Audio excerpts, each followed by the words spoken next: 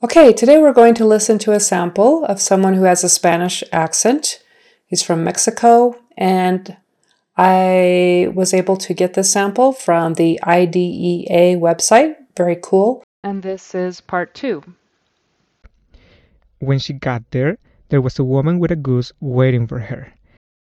With a goose, with a goose, with a TH on the end of with. Tongue comes between the teeth. It's a soft TH, with. I heard a D sound, with a goose. We want with the goose.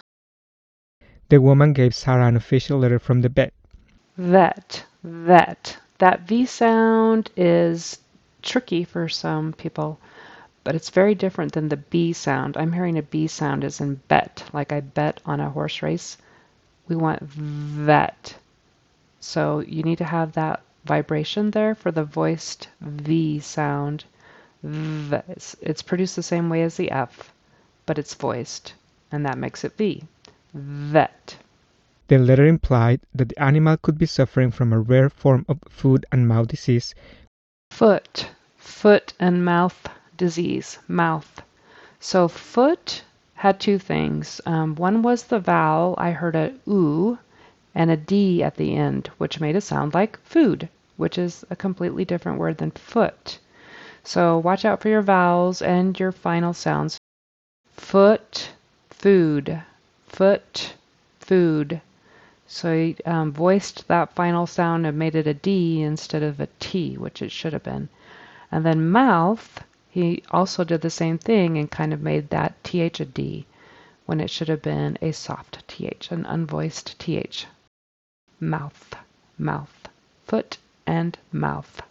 Which was surprising because normally you would only expect to see it in a dog or a goat. Sarah was sentimental, so this made her feel sorry for the beautiful bird. Before long, that itchy goose began to strut around the office like a lunatic, which made an unsanitary mess. Okay, he's been doing pretty well here, and his prosody is good too. His flow and his rhythm is good too. The goose's owner, Mary Harrison, kept calling comma, comma. Comma, comma. That should be pronounced with the vowel short O, comma, comma. And he's pronouncing it more like a long O, coma, coma. So comma is the punctuation mark. When you pause in a sentence, it's a comma. And coma is when you're in the hospital, you're in a deep state of unconsciousness. So that's a completely different word, and it's spelled with one M. So two M's makes it a short O, and it's comma. Which Sarah thought was an odd choice for a name. Sarah, Sarah. I heard a T instead of an S there. It sounded like Tara. And then he said fall instead of thought. He was speaking rapidly and he substituted an F for the first TH. And then that last sound, the T, turned into an L, which is strange. If I slow it down, you'll be able to hear it. Which Sarah thought was an odd choice for a name. Comma was strong and huge. Was strong, was strong. He says, was a strong.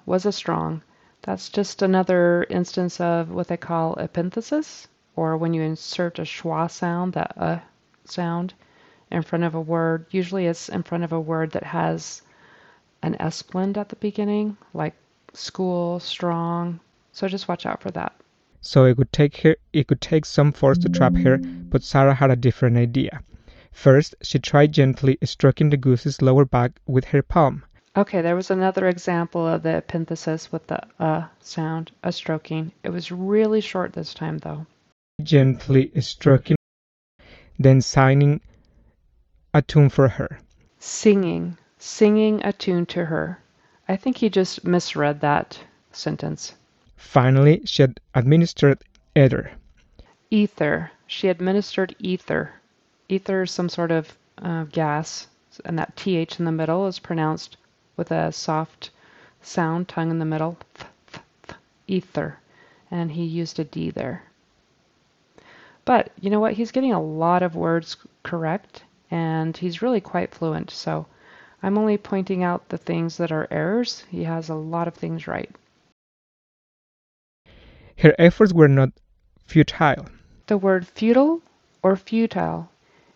Either way you say it, you can say it either way, but either way you say it, the emphasis is on the first syllable. Futile or futile. In no time, the goose began to tire.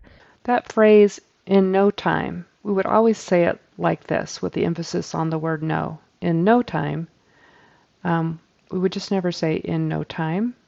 It would always be in no time. And then the goose, I heard a D for the TH in the, sorry. I heard a D for the TH in the. It should be definitely a voiced TH. The.